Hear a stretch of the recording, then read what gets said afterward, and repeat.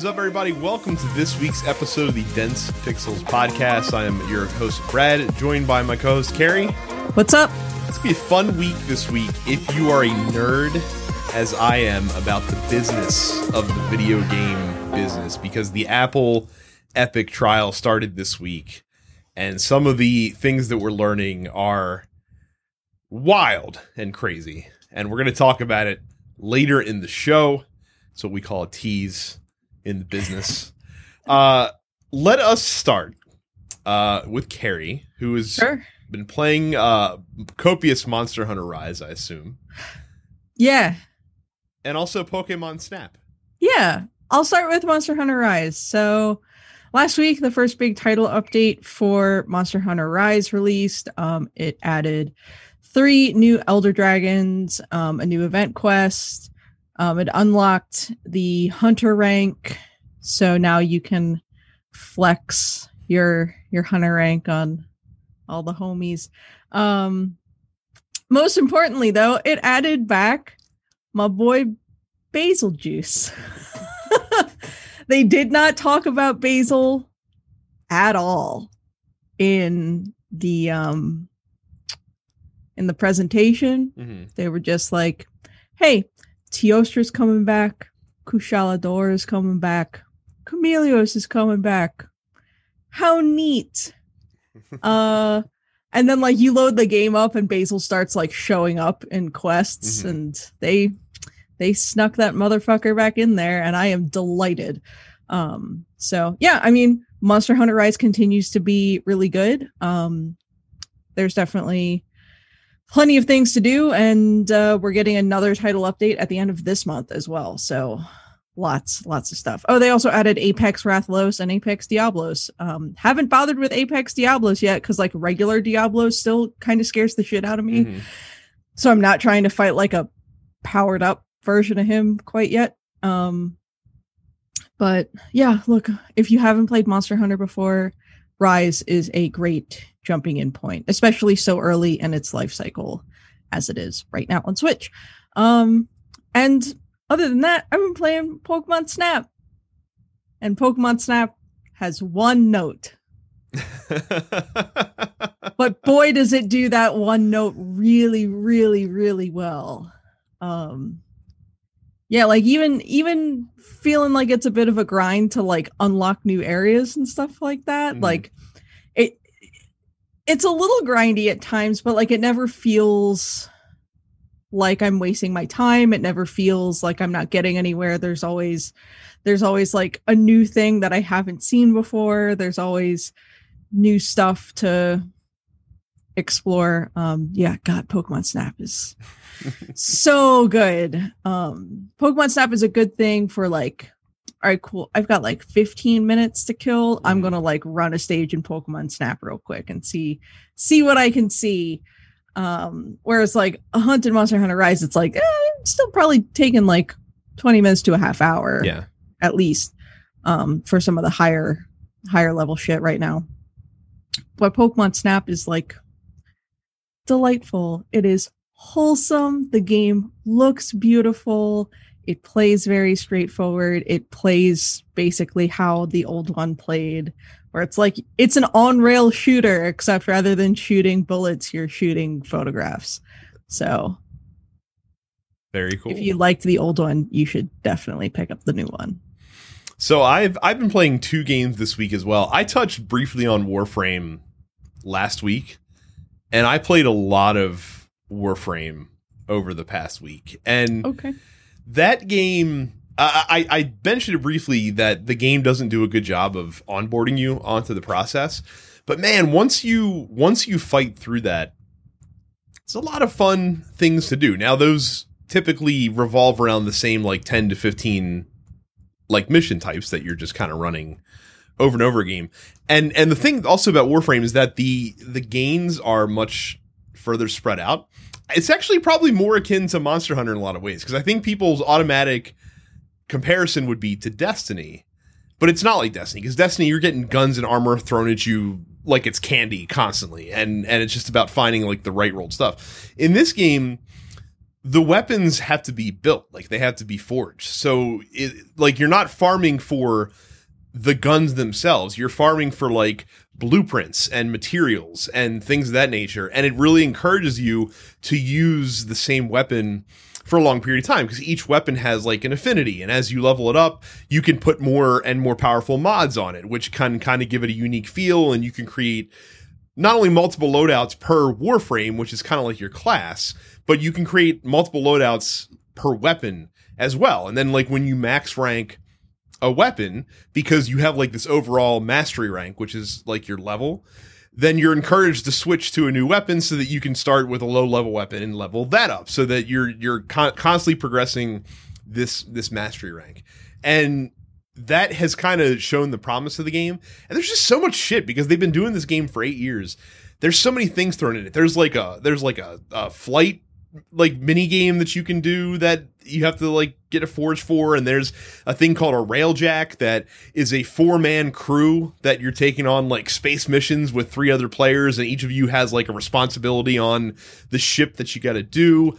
And as you progress further in the game, like the story beats start to emerge and they get a lot more interesting, and they have like the different guilds. They also have like already my favorite faction system in any game that I've ever seen, because there's like 6 factions in the game, right?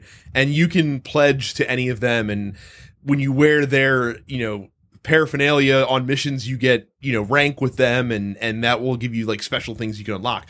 But each faction has like an allied faction, and they also have an enemy, like 2 enemy factions as well. So while you're gaining your main rank with this one faction, you also gain rank with the allied faction, but you gain negative rank with their enemy factions. And as you level those factions down, you get like things like thrown at you by those factions. Like they go out into the world to like try to attack you and stuff like that as you're completing missions and things of that nature. So that's really interesting.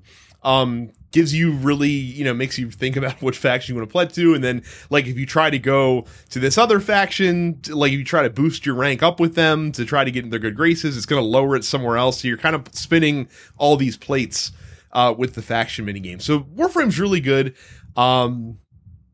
Like I said, so much to do in the game just for free. And it's pretty solid. And then Returnal came out, and boy howdy, is Returnal better than it has any reason to be. What a game Returnal is. So Returnal is the first like AAA caliber game from Housemarque, who is famous for putting out like a ton of arcade games that are beloved, like Super Stardust HD and Resogun and Dead Nation and others. And this was like a departure from that, and people weren't really sure what it is, or what it was going to be. But it really is like a Housemarque game. Like it's a bullet hell third-person shooter that also happens to be a roguelike game where you're running through these different rooms. The story is given to you through breadcrumbs, which is a really interesting way to tell it. Like you get a little bit extra of the lore as you go along. It's about progressing through these different biomes. It is truly a roguelike because you don't get permanent upgrades for your character as you go through the game. What you do get is you get permanent like glyphs and stuff like that. So it's lore that you're learning. After you finish a biome, you never have to fight that biome's boss again if you don't want to. Like you can always just go to the portal to the next biome. Okay. And as soon as you get into the next biome, you get a consumable that basically levels you up to what you need to be for that biome, so that the next weapon you get will be competitive in there. The weapons don't change. Like you have the same pistol every time you start a new run, and there's certain weapons you get. But obviously, as you go through the game, you unlock more options for them. And as you use each weapon, you'll unlock perks that are permanent on the gun. So like when you level up like a heavy magazine perk on the pistol, every future iteration of the pistol will have that perk on it. And each weapon has 4 different perks that you can get for it that you have to unlock by actually using the gun. And then there's different artifacts that you'll randomly get during the run, and you can unlock additional of those using the only permanent currency that carries over from run to run. The game feels so good. Like it really feels like a Housemarque game. Their games always control spectacularly. The locomotion in the game is great. Someone said that it reminds them, like the movement reminds them of like the first person Metroid games, and I can definitely see where they're coming from with that. The gunplay is great, and it is truly an old school game in that you have to learn how to play the game better. Like the game, I've seen a lot of people say, "Oh, it's brutally difficult." It's not more brutally difficult than like a Souls game would be, or like a Mega Man game used to be back in the day. It's difficult when you first encounter enemies and you don't know how their attacks work and what patterns, their attacks come out in and that sort of thing. But as you encounter the enemy more and more, you anticipate better, you're able to strategize a little bit better. You get smarter about what weapons are most effective against which enemy, and you have to be careful of that because you can only carry one weapon at a time. So it's not like you can just carry a whole arsenal with you that you can switch to the best gun based on the given situation. But enemies that gave me a major problem that would take away like 3/4 of my life in early runs are now like no problem, that I'm just like murking with 3 shots basically, because I learned, how, like, when to use my alt fire and things of that nature as well. It's a really damn good game. It's gorgeous. The audio design is great. It uses the haptic feedback in the controller, better than any other AAA game has so far. Astros is still better, but Astros was literally designed around that as a concept. Astros is a tech demo for the controller. Right. It is literally a tech demo for the controller. But Returnal definitely does it best. Like I said, my one bit of skepticism about the game going into it was the $70 price tag.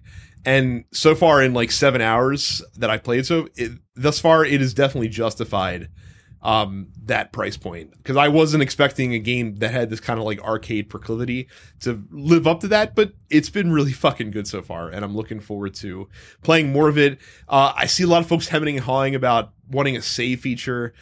I understand that. Runs do like a decent run will take you anywhere from 20 minutes to an hour or more, depending on how far you progress and yeah, that's tough. It is tough to like start a run and like be doing really well, and to have something come up and to not be able to like do anything about it. Right, like you can pause the game, but that's about it. Apparently Housemarque said that like their response to the community was about a save feature, like, hey, we hear you. So that usually means that it's something that they're looking. It's something they're probably working on now. Right. But yeah, if you were skeptical about Returnal, it's really good. I would highly recommend checking it out. I did post on the Dense Pixels YouTube channel, youtube.com/DensePixels, the first hour and 15 minutes of my experience with Returnal. I wanted to stream it, but my stream audio was having issues, which I hope to have resolved. So you should see me on Twitch, hopefully soon, playing Returnal. So it's Twitch. What is my damn Twitch? Dense Pixels Brad. That's my Twitch name. So if you go to Twitch, you can follow me there. And of course, if you're in the Dense Pixels Discord, densepixels.com/fans, we have a dedicated channel to announcing streams and stuff like that. So you can check that out there as well. So that's what we have been playing. Let's talk about what you might be playing. Not Carrie, but like the royal you. The royal you listeners. This week. So first of all, PlayStation has announced their PlayStation Plus free games for the month of May. For PS5, you have Wreckfest, which I've heard good things about. Wreckfest is basically like a demolition derby racing game.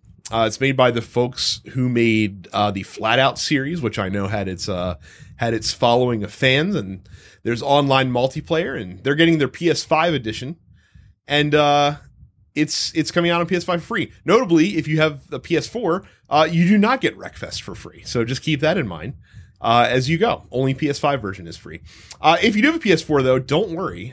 You can get Battlefield 5 for free, as well as Stranded Deep, which I have to imagine is a game about stabbing octopi with a harpoon based on the cover image for the game. Actually, it looks like it's like a survival game.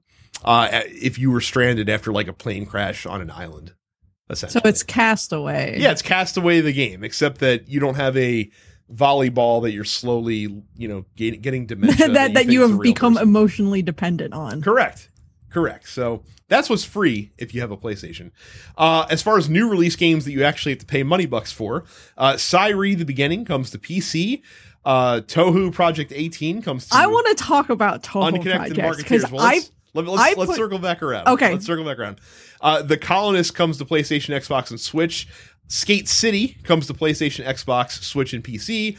And finally, get your big woman fantasies dialed up to maximum Those levels. big mommy milkers are about to be released unto the world. That's right. Resident Evil Village, or Resident Evil 8 Village, or Resident Evil 8-age, however you want to say it, comes to PlayStation, Xbox, and PC. So why do you want to talk about Touhou Project 18? Because Touhou Project is a series that I used to be very into and I used to be very good at. This is the first time that a mainline Touhou Project game has just been released on Steam it's $15. You can just go on Steam. It's not available in English yet. So it's like all of the dialogue is in Japanese. So, I mean, if you can read hiragana, great. If not, good luck. The menus are all in English, so that's fine. You're not going to have to guess as far as what you're doing. But yeah, like I've played Touhou since about 2007.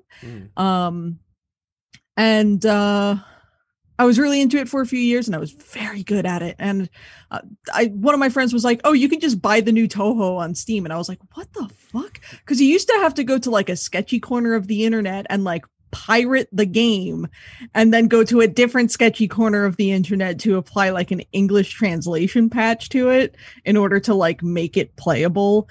You couldn't even go to like a Play Asia or something like that to get it like a legit copy? I mean, because they're Dojin games. So like they were only ever released at like Comiket. So like buying them off of an import site, like you're probably paying, 3 or 4 times retail price just to like import it to the United States to play it legitimately. And now it's just like, cool, legit $14.99 on Steam. Boop, done. Like I played around earlier. I am not good at that game anymore.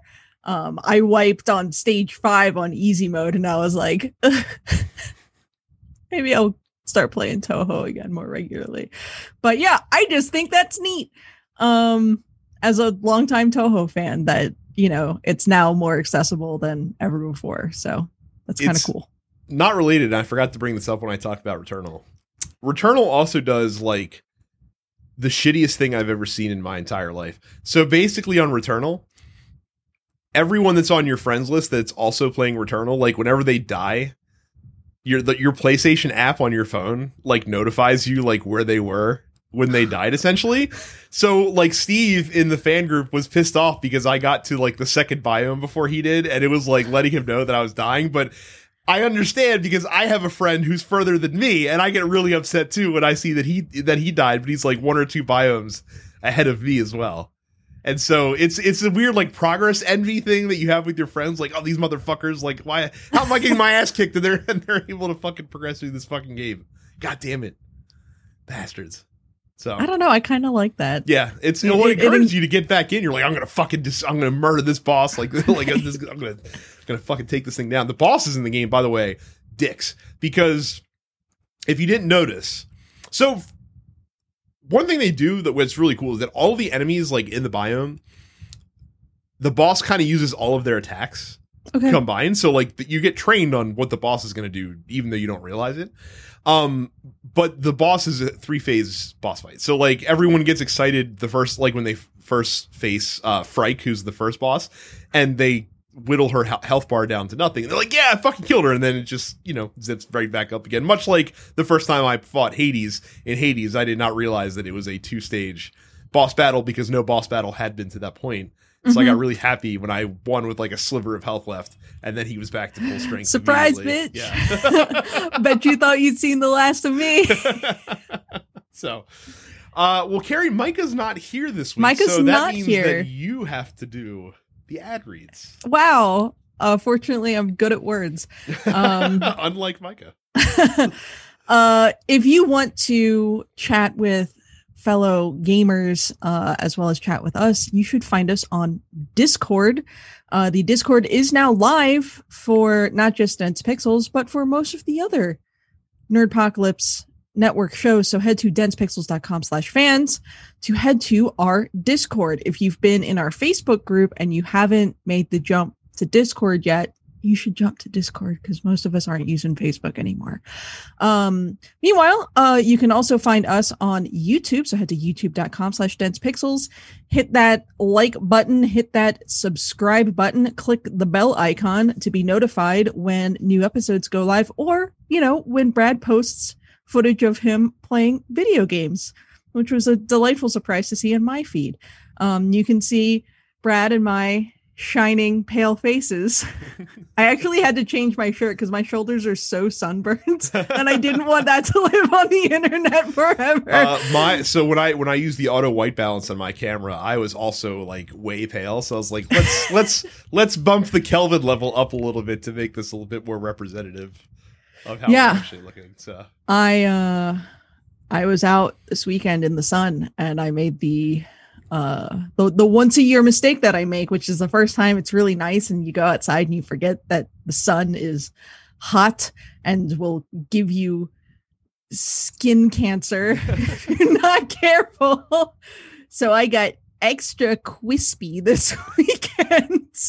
But anyway, don't forget to subscribe to all of the TMP Studios podcasts, wherever you get your podcasts. So that includes the Nerdpocalypse, Black on Black Cinema, and Coming Distractions, as well as the weekly preview episode of Look Forward. But you can also pay $5 a month or $50 for the year to subscribe to our premium content. And that gives you access to the full premium slate of shows, including the airing of Grievances, which I think is ending sometime soon. Not as soon as you would think. They still have like 2.5 seasons to wow. Okay. Seinfeld, so.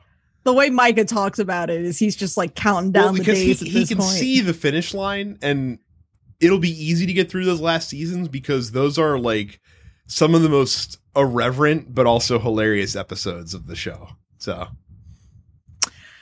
yeah, I personally haven't really watched a whole lot of Seinfeld. So, I was in the room when my mom would watch Seinfeld. That was about it. You can also catch up on No Time to Bleed, as well as The Men with the Golden Tongues. Brad, I'm sure a new episode of that is forthcoming. Planned. And it will be of particular relevance to listeners of this podcast. Ooh. So. Upstage Conversation, which is my movie musicals podcast. That should also be, we have planned an episode. Yes. Hope to have another episode out in the next couple of weeks. Plus, you can get full episodes of the Look Forward Political podcast, which often features Brad. So, yes. So, like I mentioned, lots of business news this week. The first of which talks, most of it centers on Epic Games. First of which talks about Microsoft tangentially related to Epic, though. So, Microsoft has decided that any of the games that they sell on the Windows Store will now have an 88-12 split in favor of revenue going to developers. This, of course, is an improvement for developers from the 70-30 split that's been the industry standard. Of course, Epic famously rolled out an 88-12 split when they launched the Epic Game Store about 1.5 years ago. And they have been putting a lot of pressure on the PC marketplace to kind of follow suit. Steam, of course, made their developer revenue split more generous, but not quite as generous as 88-12. But Microsoft is keeping up with the Joneses here. Notably, they are not changing the 70-30 split on Xbox consoles. And they state that console manufacturers need the game revenue to offset subsidies that they offer for hardware for that business to be viable. And Epic hasn't tried to attack that revenue split either. But again, a lot more on them later in the show. This is a pretty big move by Microsoft, I think. I can't imagine, like, of the 3 biggest platforms for PC gaming, that Windows Store is competitive right now with Steam and Epic Game Store. So I can understand why they're doing this. Plus, as we've mentioned, Microsoft really wants you to get Xbox Gold or Xbox Game Pass. Yeah. So they could probably care less about anything else. Yeah, I mean, this is good stuff. I mean, I think this is good for the industry at large. So anything to benefit the devs, really. Epic Games also has said that they do not want Fortnite to be available via the new xCloud cloud gaming service for Microsoft. This is a quote coming from Joe Kreiner, who is the boss at Epic Games, saying that, quote, "We viewed Microsoft efforts with xCloud to be competitive with our PC offerings. I understand this as well. So, like, if you are using xCloud on a mobile device, Fortnite or Epic Games would much rather you play the native version of Fortnite on that device, which, you know, right now is a little difficult with the whole lawsuit that's going on at the moment. But I totally understand why they would fight to prevent this from happening. Whether or not they have a leg to stand on with it, I don't really know. Yeah. Yeah, I don't know. It's I can see what they're saying, but yeah, I don't know. There's a lot going on with Epic this week. Well, like I said, it's not going to stop. No. Some surprising news came out from Sony this week, where they have said that they have purchased a minority stake into Discord, and they're working on integrating Discord into the PlayStation platform sometime early next year, both on console and on mobile. It's not mentioned in the blog post from Jim Ryan that announced this, but I have to imagine that the TNP Studios migration to Discord is finally what pushed Sony over the edge and said, you know what, we need to start taking this Discord platform pretty seriously. And that's what spurred this on. So caused them to spend millions of dollars in order to get on the platform. I mean, this is super cool. Discord, particularly during the pandemic, has been such a boon for social activities. Like, I've been doing group watches on Discord because it's so easy to just like click share screen. So like everyone can just watch what I'm watching.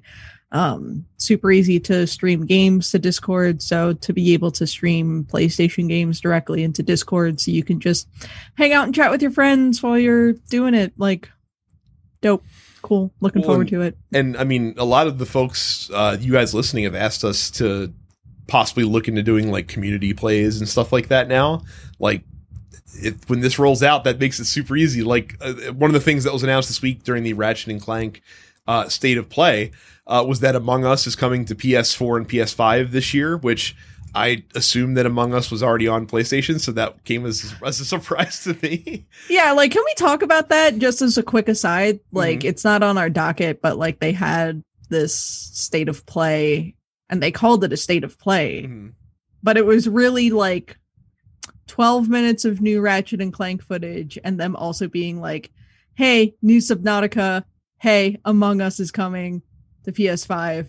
It's like, why did you call it a State of Play? Well, why didn't you just like... They announced that in advance, though, that it would be primarily focused on...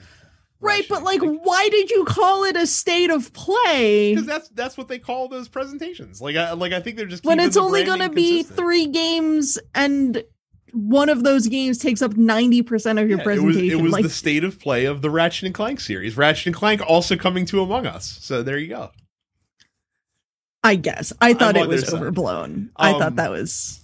But no, like that would make it super easy to be able to have those and things of that nature. I'm actually very excited about this, and it also kind of shows that Sony is pretty serious about crossplay, despite, you know, very slowly dipping their toe into that water when it first started rolling out. That's an encouraging sign as well. Nothing but good news here. I hope that other platforms are working on similar kind of things.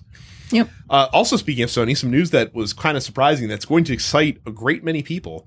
Sony has registered a trademark for Sunset Overdrive. So you'll recall that Sunset Overdrive developed by Insomniac Games. However, it was a Xbox One exclusive. It was a launch title or not a launch title, but shortly after launch title when the console came out. I would consider that launch window. Launch window. It's fine.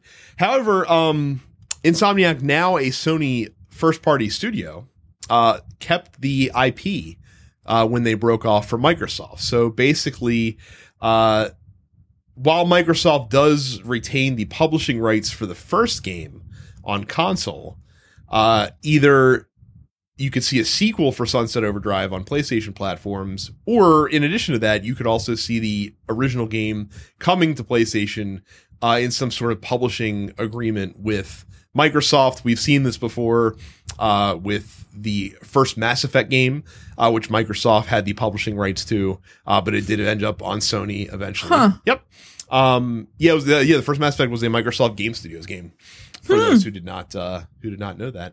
I was not paying attention. Yeah. But also more recently with the emergence of MLB The Show on the Xbox platform. So the walls in the walled garden seem to be getting some cracks in the foundation. It appears that the walls are becoming shorter every day. So what a brave new world we're living in. Right. It's interesting. I mean, it certainly raises questions about the sort of the continued value of console exclusives. Mm-hmm. I think you're still going to see a ton of console exclusives for Sony, just because you have a lot of Japanese developers that simply aren't interested in developing for Microsoft, because Xbox is still not really a viable console in Japan. So why would they bother? Mm-hmm. And Nintendo's, I don't think, ever going to let any of their first party IP show up on another console. But I don't know. This to me just goes to show, like, man, as far as first party, like, exclusive stuff for Xbox, they really just have Halo. And well, for now, there's the promise of all these things in development. And I mean, technically also now the Bethesda catalog of games are now first party games for all intents and purposes. So ish. Well, I mean, we'll see what happens. I don't think they're going to be exclusives, though. No, and it's funny because it took a long time to get here, but I think that the companies are kind of waking up to the fact that a healthy, vibrant game ecosystem is best for everybody, and like we can all just kind of put our hands around each other and sing Kumbaya and just make a shitload of money, like just working not together, but not antagonistically, not against each other either. Sure. Again, I still think there is an inherent value to each one having like exclusives, because it's like, I bought a PlayStation over an Xbox because I know PlayStation is going to have more exclusive games that I'm going to want to play. So yeah, I don't know. It'll be interesting to see how this sort of topic plays out in the next few years, for sure.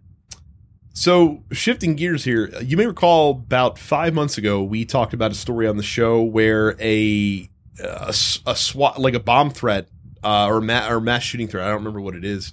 I think it was a bomb threat. That sounds right. Was called into Ubisoft's Montreal studios, which is just a weird thing that happened one day, and no one really knew what was going on, and no one really knew what was going on, even in the aftermath of what was happening. But it was a pretty scary situation. However, the Montreal police do have a prime suspect in the crime, and it happens to be a guy who has been banned from Rainbow Six Siege more than 80 times for cheating, and has been waging a campaign of harassment against not only the studio, but other Rainbow Six Siege community players.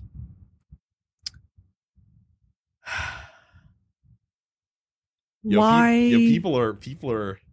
Why are men? Why? I mean, right. Why are gamers? Yes. So here from the this is someone who needs serious clinical help. Mm-hmm. One, because like no one who is in their right mind would consider threatening the Ubisoft Montreal staff, basically threatening them to terrorize them to death, demanding access to Rainbow Six and access to commands to ban other people, that he's engaged in swatting against other players. Like, this person needs to be put in an institution and evaluated and treated, because this is not someone who is mentally well. This is the kind of person who eventually escalates into serious real world violence. Yeah. I mean, in many ways he already has, like swatting, calling in a police SWAT team to a situation. We've seen how that's ended tragically in the past. It has ended in people getting shot by police. So we've already seen like the ill effects of this happening. You can argue that is a violent. Oh, it's violence. I guess I mean, like, this is the kind of person who eventually goes out and picks up the gun themselves rather than sending other people with guns. Right. I mean, and this is the type of guy that this dude is. Like, he told the newspaper that was covering the story, he said, quote, "Normally just for the buzz, I would have said that it was I who sent the police to Ubisoft, but hey, now the buzz is zero." Like, so he's trying to deny the fact that he did it, but he's, for the lulz, basically, is what he would have claimed responsibility for. So he says, again, he's denied having responsibility for this. But again, in the indictment, it does say that he threatened Ubisoft in a phone call. And, it comes down to the fact that he said, he wanted to unban their account because he had put over $1,500 in cosmetics into the game and things of that nature. Again, just a reminder, we said it a million times in the show before, just don't be a shitty person. Also, like, the dude would have never gotten banned if he hadn't been a fucking shitlord to begin with. And harass players and grief players and things of that nature as well. So, yeah, it's unfortunate that people like that still exist in the space. But unfortunately, it is what it is, and I hope that he gets everything that is coming to him. So we'll see what happens there. Carrie, I'm gonna need your help here with this story. Okay, because our last story this week is about this like crazy resurgence, and I don't even, it's hard to even call it a resurgence because it's not like Pokemon TCG went away. Like, Pokemon has been the second most popular trading card game in the after world Magic for years, right, since 1998 basically. But for some reason, like in the past several weeks, like, people are going crazy. It's built up to this point. It's really hit a fever pitch, I would say, in the last 6 months. So the Vice article is Target is prepared to call the cops on frantic Pokemon card hunters. Target has, I guess, been one of the key sellers of the Pokemon trading card game. And this most recent set, Shining Fates, like the market for Pokemon cards right now is just sort of bonkers, because you have people my age who grew up playing the card game. Really, like, I was playing Pokemon cards and sort of collecting Pokemon cards even before I had a Game Boy Color and was playing the video game. So you have people my age who are, let's say late 20s to mid 30s. So these are now people who have real jobs and disposable income, and who maybe had parents that made them get rid of their Pokemon cards when they were kids. And now they're like, well, I'm an adult and so I'm feeling nostalgic, and I have expendable income. And I have expendable income now. So I'm going to go back and try and get the cards that I really liked as a kid. And then on top of that, largely thanks to the massive worldwide success of Pokemon Go, you have a generation of fans 20 years younger who are getting into the Pokemon card game for the first time. So it's this massive intersection of this intergenerational sort of surge of interest in the Pokemon trading card game that is leading to this explosion in popularity in the cards again. Even though, again, the cards never went away. They've always released new sets basically it's almost quarterly at this point, like a new expansion comes out. It is literally quarterly, because when I was at GameStop, we were carrying them as well. So I remember every 3 months we would get the new boxes in. So look, I have all of my cards from when I was a kid because my dad's a sports memorabilia collector. So there was never any vibe in the house of like, oh, you have to get rid of collectibles. Like, my hoarding was encouraged and is now paying off for me as an adult, because I could sell 5 of my cards and put a down payment on a car, like, because I kept everything in really good condition. I mean, that's part of the thing is like the vintage cards, those early sets, base set, jungle, fossil, Team Rocket, early shit in good condition, particularly if it's been graded. There's a whole other Vice story where fucking CGC is like so backed up by card grading demands for Pokemon specifically that they're just like, we don't know when we're going to get to it. We have to hire more people to grade cards because we literally do not have the manpower to grade all of this fucking cardboard. Yeah, it's wild. And it's like the new set release and everyone's going fucking bonkers over it because there's, you've got your chase cards and your rare shit. And it's like, it's just as it was fucking 25 years ago when people were trying to get the holographic Charizard. Like, the market has exploded. I feel like there's always talk of like, oh, the bubble's going to burst. And like, eventually, a couple years from now, I'm sure things will die back down a little bit. But in the meantime, you look at like Heritage Auctions or similar auction houses, and they are selling vintage Pokemon cards graded, a CGC gem mint, 10 or 9.8 on the grading scale, and they're selling for like $250,000. Like, it's nuts. Like, I don't have a single card that's worth that much, but like, again, I have a handful of cards that, like, if I needed money right away, I could sell them and like make a fuck ton of money. I mean, are you tempted to do it while the tide is rising, I guess? So I am not interested in making money off of my collection, at least not now. I have so much sentimental attachment to my collection, simply because, I've said it multiple times on the show. My parents would drop me off at Owings Mills Mall 3 days a week so that I could play Pokemon cards at the Wizards of the Coast store. I still have like my league book. I have the badges that I earned playing games and trading cards. I still have my decks that are like still intact. For me, like, the cards are more valuable to me as far as their representation of positive childhood memories rather than simple resale value. I have sold a handful of my cards before, but the stuff that I've sold has all been like duplicates. I'm not getting rid of anything. Like, I still have such a sense memory of like buying my first pack of Pokemon cards at the mall and like opening it up and like knowing exactly what cards were in that pack and whatnot.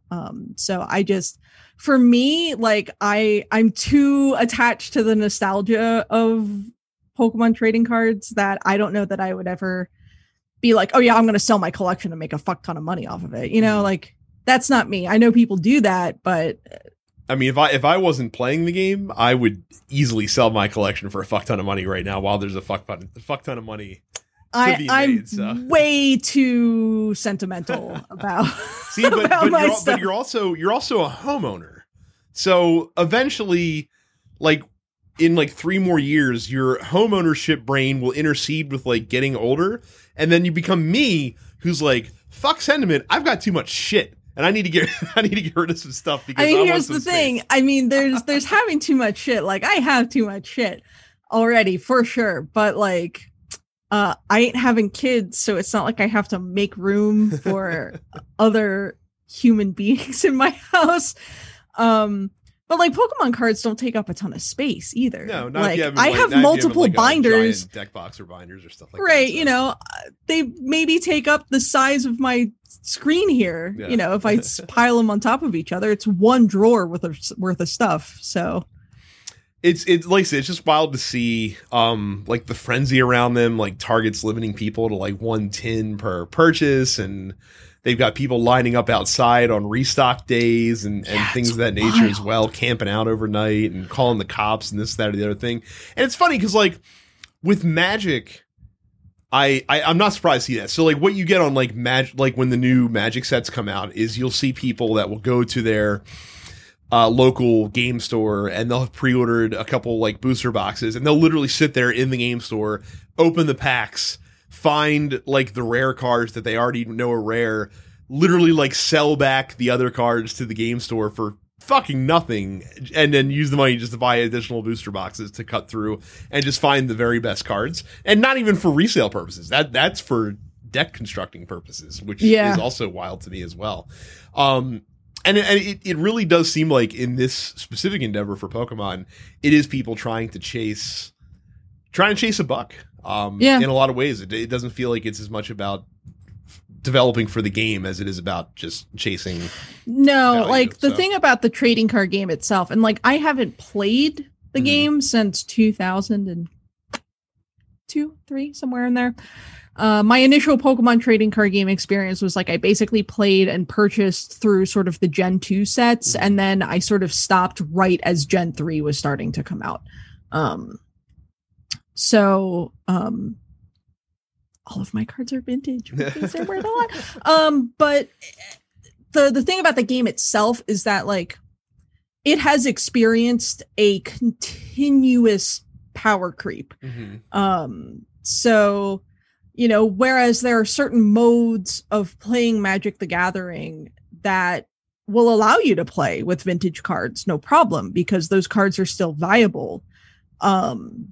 There's no point in trying to do that with the Pokemon trading card game because nothing from even 2 or 3 years ago is worth anything in the contemporary meta. So it's a difficult game to keep up with if you're trying to play the game competitively. This the market for the Pokemon trading card game is very much like people just trying to make a buck.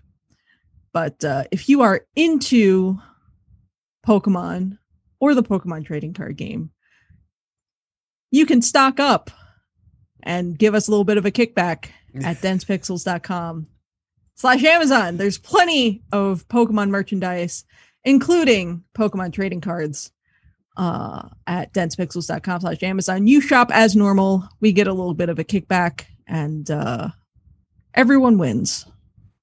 A seamless transition. Fantastic. Thanks. Professional. Gotta love it.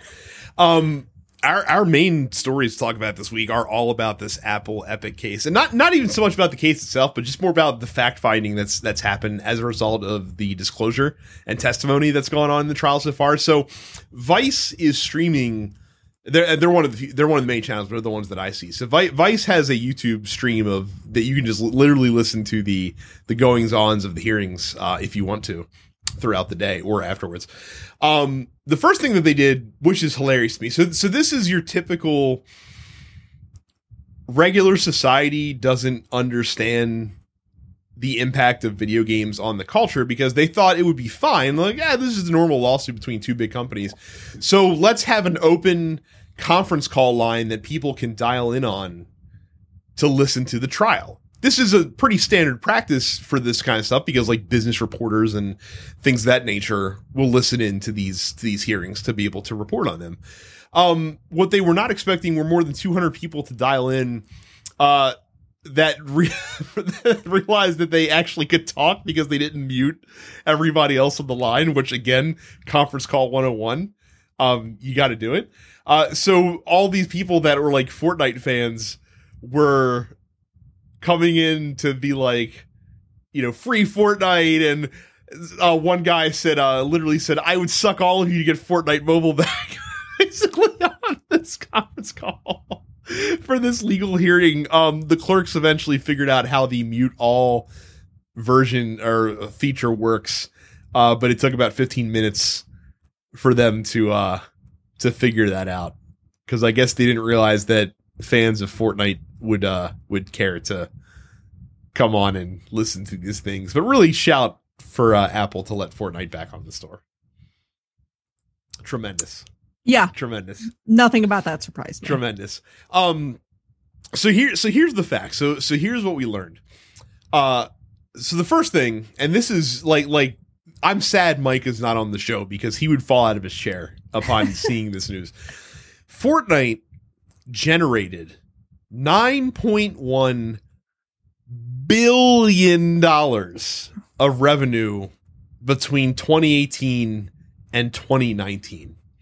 And if you're wondering how that equates to profit for Epic Games, that's about $5.4 billion of profit with a B in 2018 alone, and $3.7 billion of profit in 2019. So that's wild. So that and again, so that 9.1 billion is oh, I'm sorry, that was the revenue breakdown. They said that they made $5.5 billion of profit across the 2 years. So about, a little bit more than 120% of their costs, essentially, coming back to them in profit. Pretty good.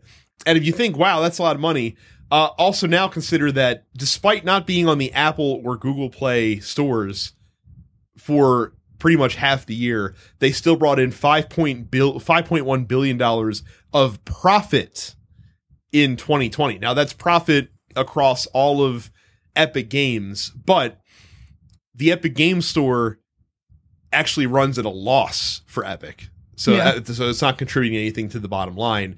And their other games are pretty minimal aside from Fortnite in terms of what they're actually bringing into the company. Right.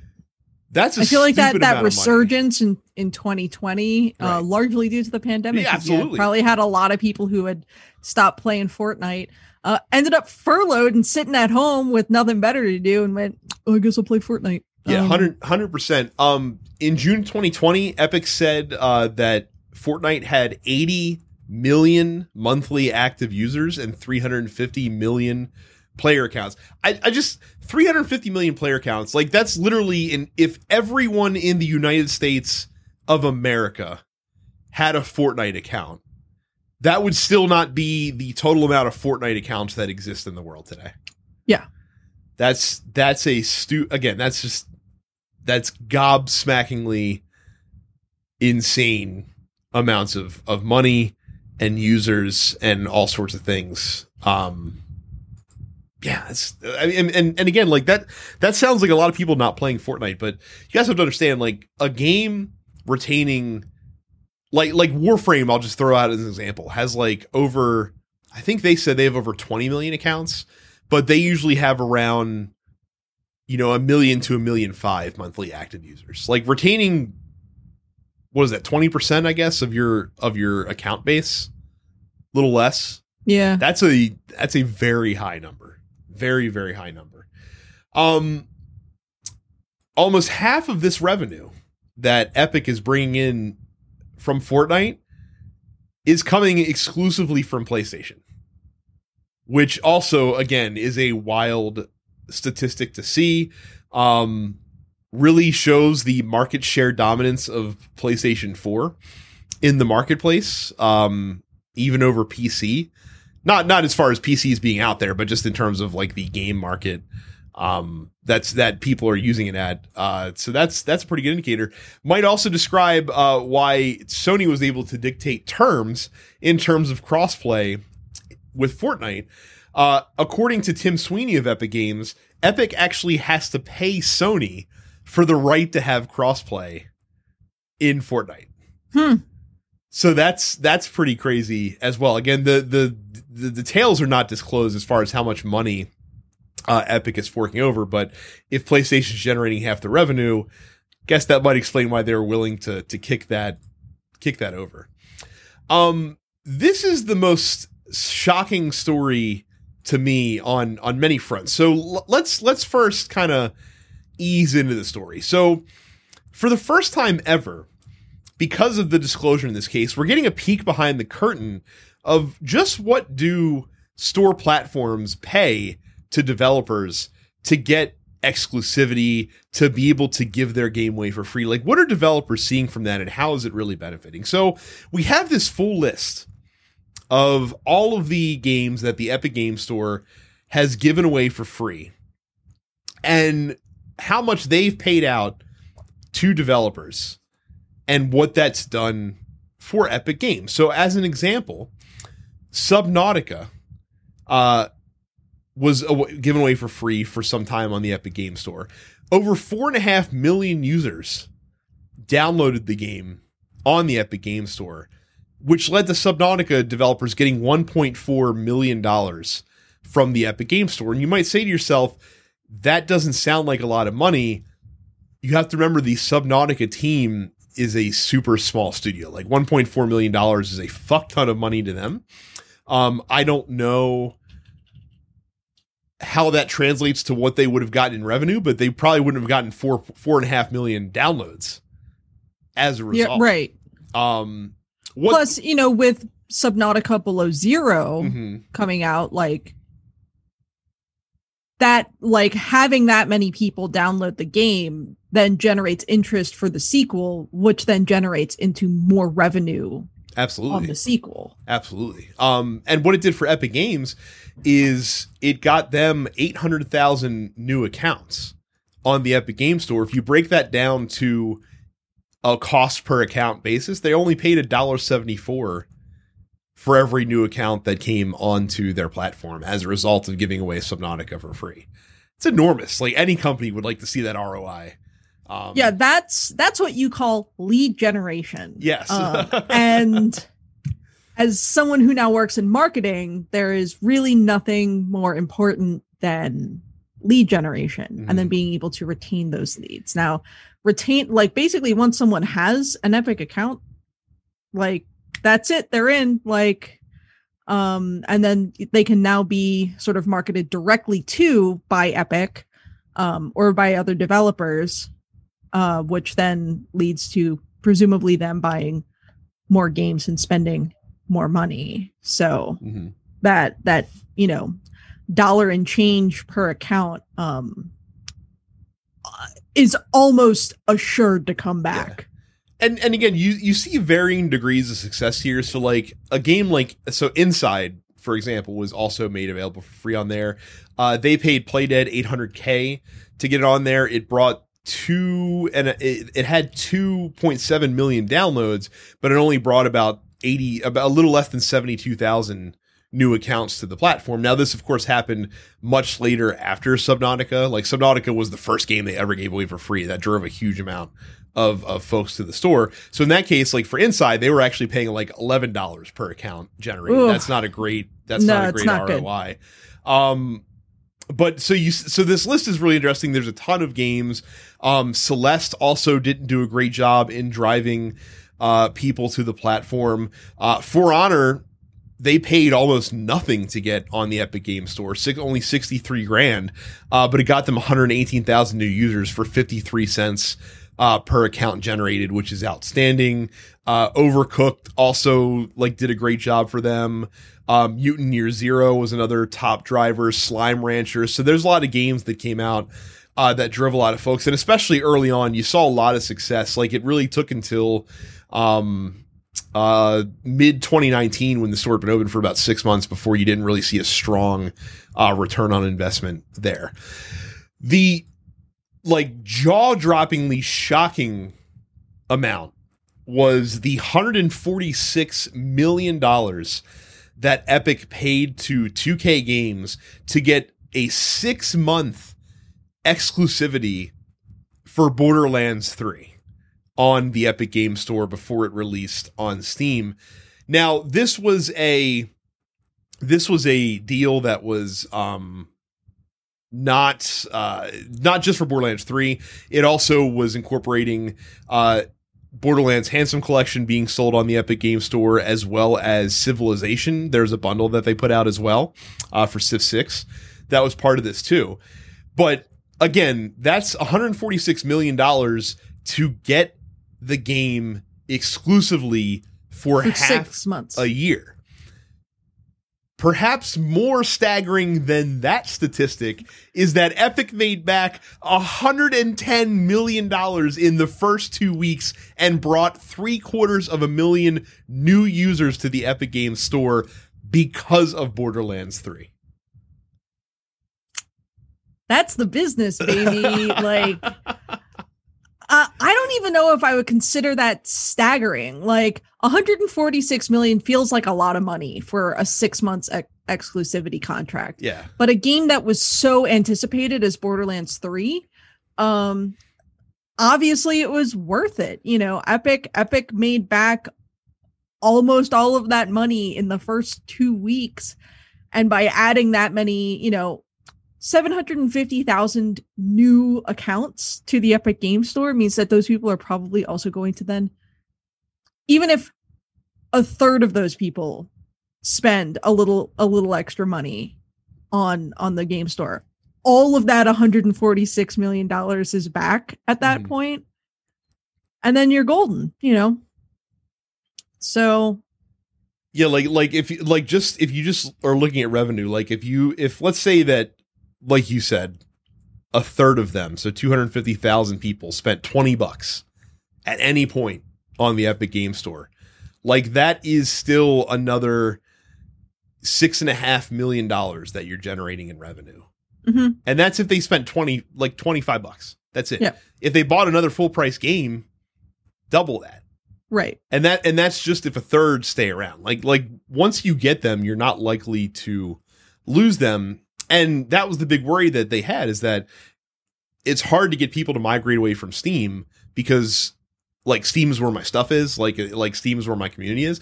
But once you're on a platform, it becomes a lot easier then, especially if they're running deals, especially if they're, giving away other games for free that you might be interested to play.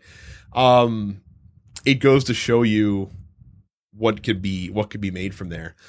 Like I said, I just found this peek behind the curtain, something that we've never really gotten about this type of stuff, to just be relentlessly fascinating. Because as I've talked about on the show before, I'm a big nerd about the business of the video game business, and if you see this kind of money being thrown around for stuff like this, like, just kind of imagine what Sony and Microsoft is thrown out there. Like, how much did Sony pay Psyonix to get Rocket League for free on PlayStation when it first released on console?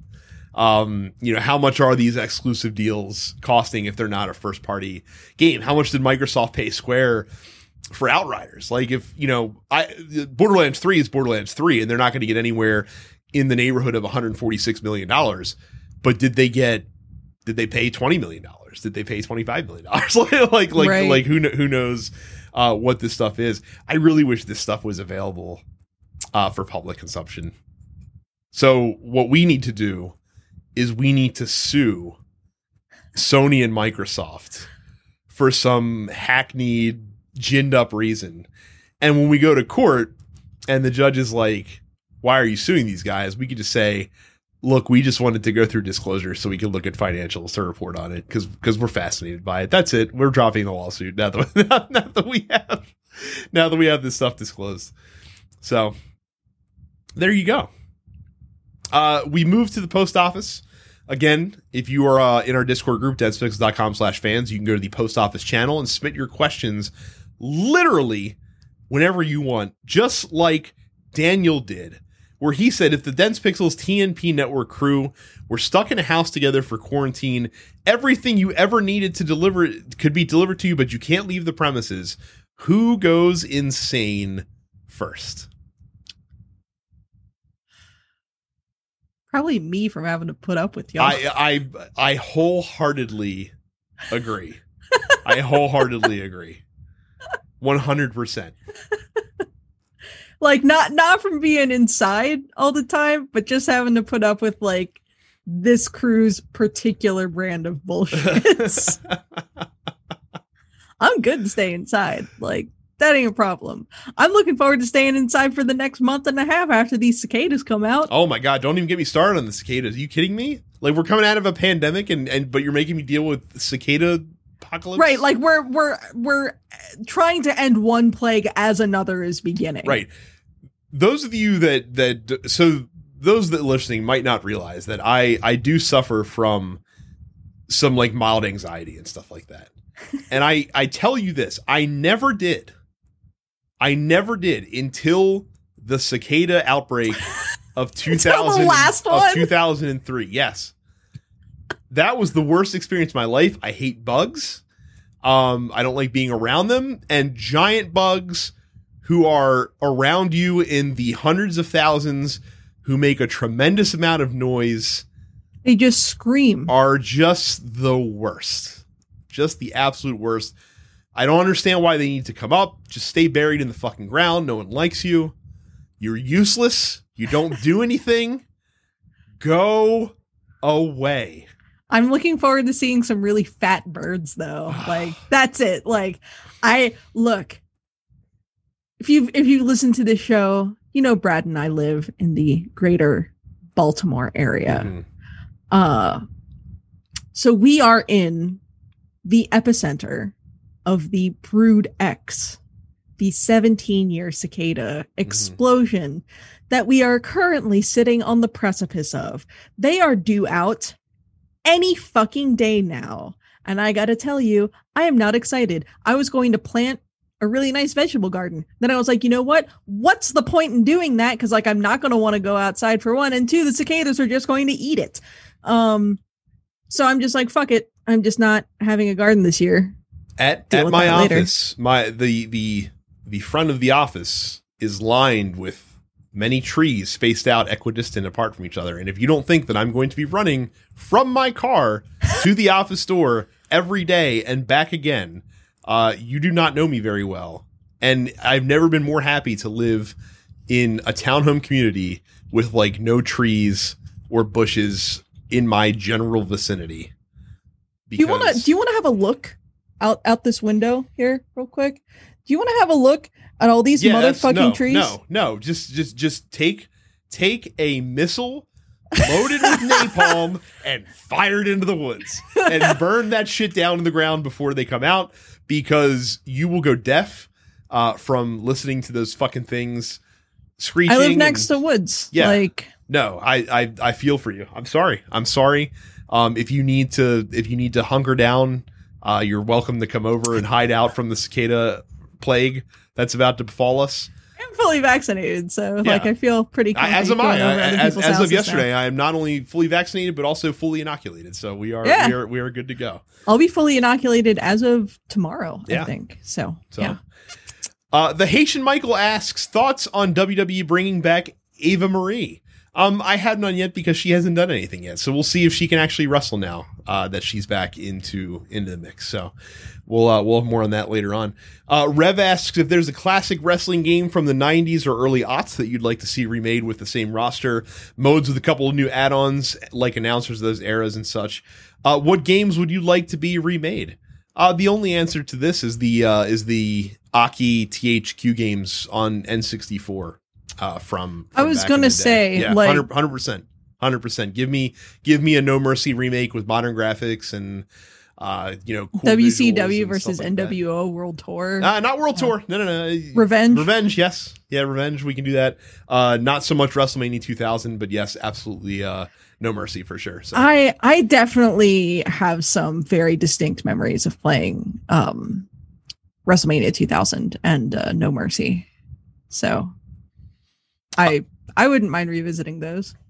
I wouldn't mind buying an old cart and just playing that game today. I've got an N64 in the basement. Yeah. I honestly, it's one of the few things I wish I still had for an N64 for is to play those games, because I still had Revenge when I had my N64, and they're very good. A lot of great memories. A lot of great memories from those. Mad Coco asks, with Vinny Carvella, Brad Shoemaker, and Alex Navarro all posting their notice of leaving Giant Bomb after a decade plus, is the gaming journalist landscape changing again if names from back in the day are leaving?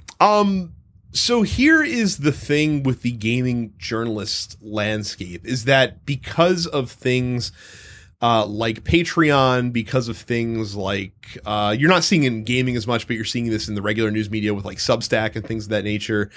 You don't have to rely on a big media outlet anymore to be very successful in this industry.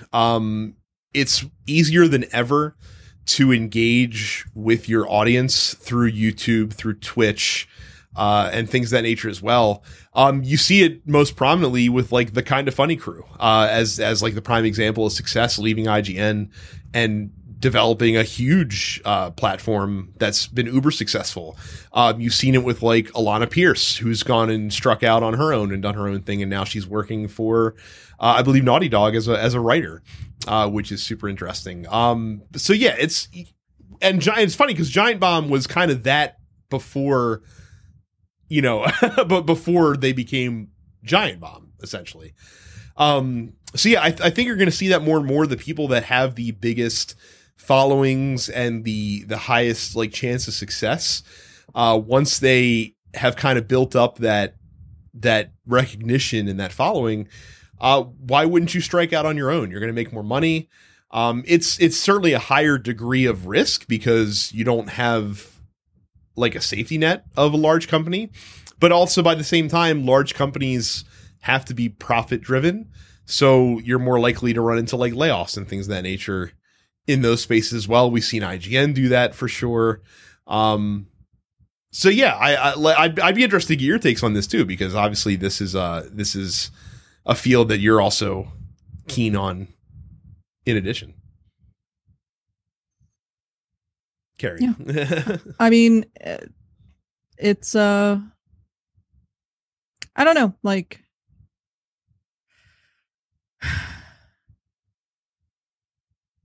yeah. I like I said, I prefer it better because it's a lot easier to support the content that I want, and it's different than the content that is kind of just being churned out by these bigger companies. It feels a little bit more authentic in a lot of ways. Yeah, I mean, on one hand, it can be authentic. On the other hand, like, I feel like if someone's acting on their own, like, it's easier for a company to be like, oh, I'm going to pay you to like feature my content. Sure.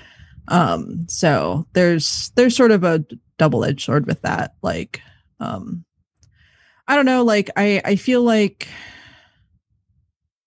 I follow the gaming journalists who I respect online, and that's sort of where I'm at this point.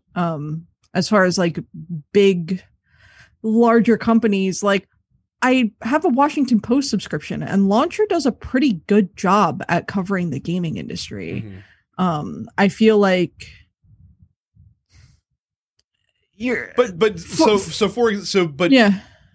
To piggyback on that point, are you following because it's the Post, or are you following because you like Gene's work? Like, you like Gene's work because I mean, like, I'm pals with Gene, just right. Like in general. But that's what I'm saying. Like, so if Gene Park was like, all right, if Gene went off and did something on his own, I would still follow his work. But I started following his work because he's at the Post, right? But I'm saying that's how, like, that's kind of the natural progression of things, though, right? Is that that's sort of it. My concern, again, sort of with people striking out on their own, is mostly like, yeah, they have sort of the freedom to do whatever they want, and they have the ability to presumably make more money. But on the flip side, because they're sort of on their own, it feels easier for them to be sort of plied by sure. the publishers to do or say certain things in exchange for access. Well, and I think that's the thing, is it has to be someone you trust, and they have to be very forward about where the money's coming from. Like, you know, again, I like Kinda Funny a lot because I'm a big fan of Greg Miller. He bends over backwards to always tell you, you know, his relation, if he has one, to something that he's talking about. So he's, you know, he understands, like, hey, if you want to take this with a grain of salt because of this, this, and this, it's perfectly within your right to do that. Like, for example, like with Bugsnax, whenever he talks about Bugsnax, his wife was in charge of PR for the game. So he always throws that out there just to be like, hey, my wife worked on PR for this game, so if you think I'm biased because of that, then feel free to just completely disregard my opinion. Like, right. That's but like literally every time he talks about it, he mentions it. So like I trust Greg Miller to not keep that kind of stuff hidden. So as long as you can find someone who is forthcoming about that sort of thing, then I feel like that's okay to trust, but it has to be someone that you. I mean, I'm at the point where I'm just like, Gene's the only motherfucker here I respect. Right. So, let's see. Ramarius asks, if you were a fighting game character, what would you be? A zone type, a charge character, a tank, or other? I think I'd be a tank. I would be a zoning character. I would concentrate on the game within the game, as it were, playing footsies and things of that nature. Johnny asks, thoughts on NRS, possibly NetherRealm Studios. Yeah, NetherRealm Studios, possibly making the next Marvel fighting game. Cool. Cool, but if I'm not saying that I need it to be exactly like MVC, because it won't be. But I also don't want it to be close. I don't want it to be Injustice. Injustice, right? I want it to feel appreciably. I would want it to feel appreciably different than any of their other fighting games. Yes, I would agree with that. I think they, particularly within the last, let's say 5 or 6 years, I think at large, they've released some really good shit. But I don't want the next Marvel fighting game to feel like Injustice. Much as I have enjoyed my casual experiences with Injustice, I am not a fighting game person. We know this. I'm not good at those, so I don't play those. Yeah, I think it could be cool. But I would trust them to do a good job. I would trust them to release a game that is fun to play both casually and competitively. But as you said, like, I don't want it to feel like Injustice or like Mortal Kombat for that matter. Mark asks, and Mark is from Canada because he's using the U in the word flavor. What is the best flavor of ice cream? Carrie, I'll let you answer that question first. I recently found a new best flavor of ice cream, and it is by a local brand called Taharka Brothers Ice Cream.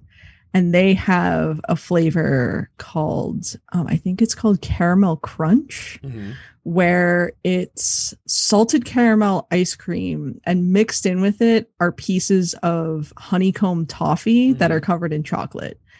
And that's the best shit I've ever put in my mouth as far as ice cream is concerned. So if you're talking about straight ice cream, you can't get any better than the reliable chocolate chip cookie dough.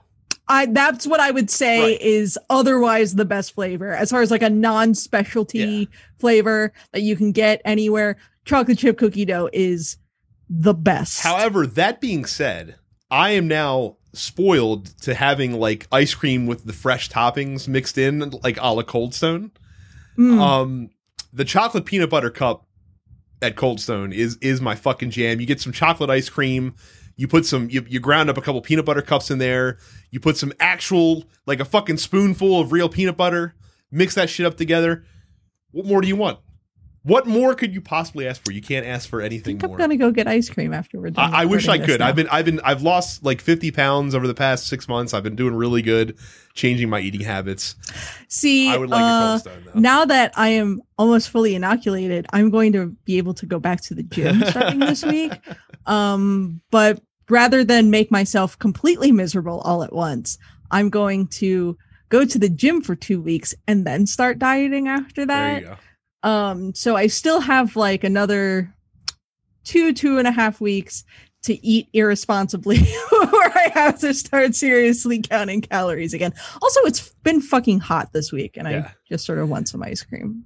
Leonardo says, just want to wish all the hosts a happy Star Wars Day. You know what, Leonardo? May the 4th be with you. Thanks. Happy Star Wars Day. Thanks, Leah. Vic asks, who is your Smash Brothers main and what never before included character would you like to see in the game along with their stage? He says he'd like to see Batman with a Batcave stage or Iron Man with a Stark Tower stage. Link is my main. As far as a character in Smash Brothers that I would like to see that we haven't. You know what? Ratchet and Clank, I think, would be a fucking fantastic addition to I think that would be a great addition. Yeah, actually, I think that'd be awesome. I'm mostly a Kirby main. And we all know what my fucking answer is going to be. But Isaac is already in Smash Brothers. He's an assist trophy, and he's not playable. But he's in the game. Then give me Felix from Golden Sun The Lost Stage. Or Matthew from Golden Sun Dark Dawn. Do I look like someone who gives a shit about technicalities when it comes to Golden Sun? No. And like you could do a whole like Venus lighthouse stage where the fucking fusion dragon flies down halfway through the battle and creates like a hazard in the center of the stage. There's a lot of cool shit you could do with a Golden Sun stage, but they won't. So I guess I'll die. Finally, Cam says, Dark Side of the Ring is returning this week with a 2-parter on Brian Pillman. If you could pick a video game story or two over the years to get the dark side of the console treatment, if you will, what would you like to see? Easy answer for me. I would love to see a behind-the-scenes story of the rise and fall of 38 Studios. Because that was such a spectacular rise and such a catastrophic fall, considering all the people involved, and also considering that fucking Kurt Schilling has become a libertarian psychopath in the years since that game, since his venture collapsed under him. Yeah, that's a great one. Yeah. I want a deep dive into the rise and fall of Sega's hardware division. It kind of already exists though, because because they did the I can't remember which Netflix. I can't remember if it was the Netflix series or the YouTube series that did it, and I can't remember what the series was called now. But they did a Tom Kalinske episode, and Tom Kalinske is like the guy to kind of track over that arc of Sega, and they really pretty much went over like why it went from co-ruling the console market to at one point having a larger market share than Nintendo in the mid 90s with the Genesis. I mean, I think I would specifically want to look at every decision that was made with the 32X, the Sega CD, and the Sega Saturn. The Sega Saturn especially, I want a deep dive look at. Yeah.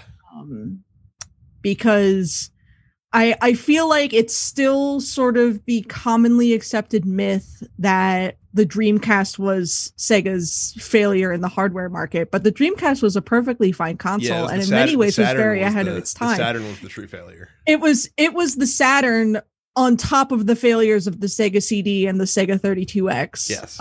That doomed the hardware market. So we missed we got so hung up on ice cream, we missed the second half of Mark's question where he said, what game do you think would be vastly improved if they just changed the control scheme or something very simple along those lines? I don't have one game for you. I have an entire market of games for you. Japan. Just adopt Western sensibilities when it comes to laying out your controllers. Please. Please just fucking lay it out. Like the West has figured it out. We've optimized it. We've done it. Stop putting important actions on the triangle button. Just stop it. Just stop it. It's the worst. I feel like I've played so many Japanese games over the years that is my default in a lot of ways. The game I immediately think of is Kid Icarus Uprising, because I think that game had a lot going for it. It had fun on-rail shooter action, and it had fun on-ground action. But you had to use the fucking or the circle bullshit like, it was a combo of like the stylus and the circle pad, and it was wildly uncomfortable to play for any extended period of time. And there was no changing it. The game had to come with a stand for you to put the 3DS on so that you could play it. Always a good sign when you have to include a single-use accessory just to even play your game. Right, exactly. So I would love to see an HD remaster of Kid Icarus Uprising on the Switch that allows you to play it in a way that makes an iota of sense. Yeah, I like. It's too bad that Kid Icarus Uprising had such a terrible control scheme, because that game was otherwise a ton of fun. Well, that was a spectacular run of post office questions. Thank you guys very much for submitting them. Again, densepixels.com/fans. Join the Discord. You can submit them every single week. Carrie, tell us about the Baltimore Gamer Symphony Orchestra show that's coming up. Yeah, we are less than 3 weeks away from the debut of our spring show, which is called Jammin' From Home. And it's got a good early 90s vibe about the whole show. I leaned really hard into like the Toe Jam and Earl aesthetic, basically, because Toe Jam and Earl we've got a Toe Jam and Earl medley on the set. So the show is May 22nd at 8 p.m. Eastern. You can head to facebook.com/Baltimore GSO or follow us on Twitter at Baltimore GSO for more information. So this will be a premiere. This is not like a live streaming sort of thing, but if you like music from Kirby, Dragon Quest, The Legend of Zelda, Breath of the Wild, Final Fantasy IX, Persona 5, F-Zero, Demon Souls, Wolfenstein, or others, there will be something for you on the set list. I've done a lot of the arranging, I'm doing a lot of the video editing, and I'm performing on 5 of the songs. So if you like me at all, please tune in when this premieres, because it's been a lot of work, and we certainly appreciate all your support. It's totally free. We're just out here entertaining you for fun. Speaking of shit that's free, subscribing to the Dense Pixels podcast as well as the other TNP Studio shows on wherever you get your podcast, that's free. You should do that right now if you haven't done it. You can subscribe to the YouTube channel, youtube.com/DensePixels, where you'll find video episodes of the podcast and playthroughs of games as we go through them. And follow us on Twitch. I'm Dense Pixels Brad. You'll see me playing Apparition, probably Warframe, definitely Mass Effect here and there at some point. You can follow Terrence at Apparition410, and you can follow Carrie at SupIt'sCarrie. That's it for us. Thank you guys very much for watching and listening. We'll see you all the next time. Thanks.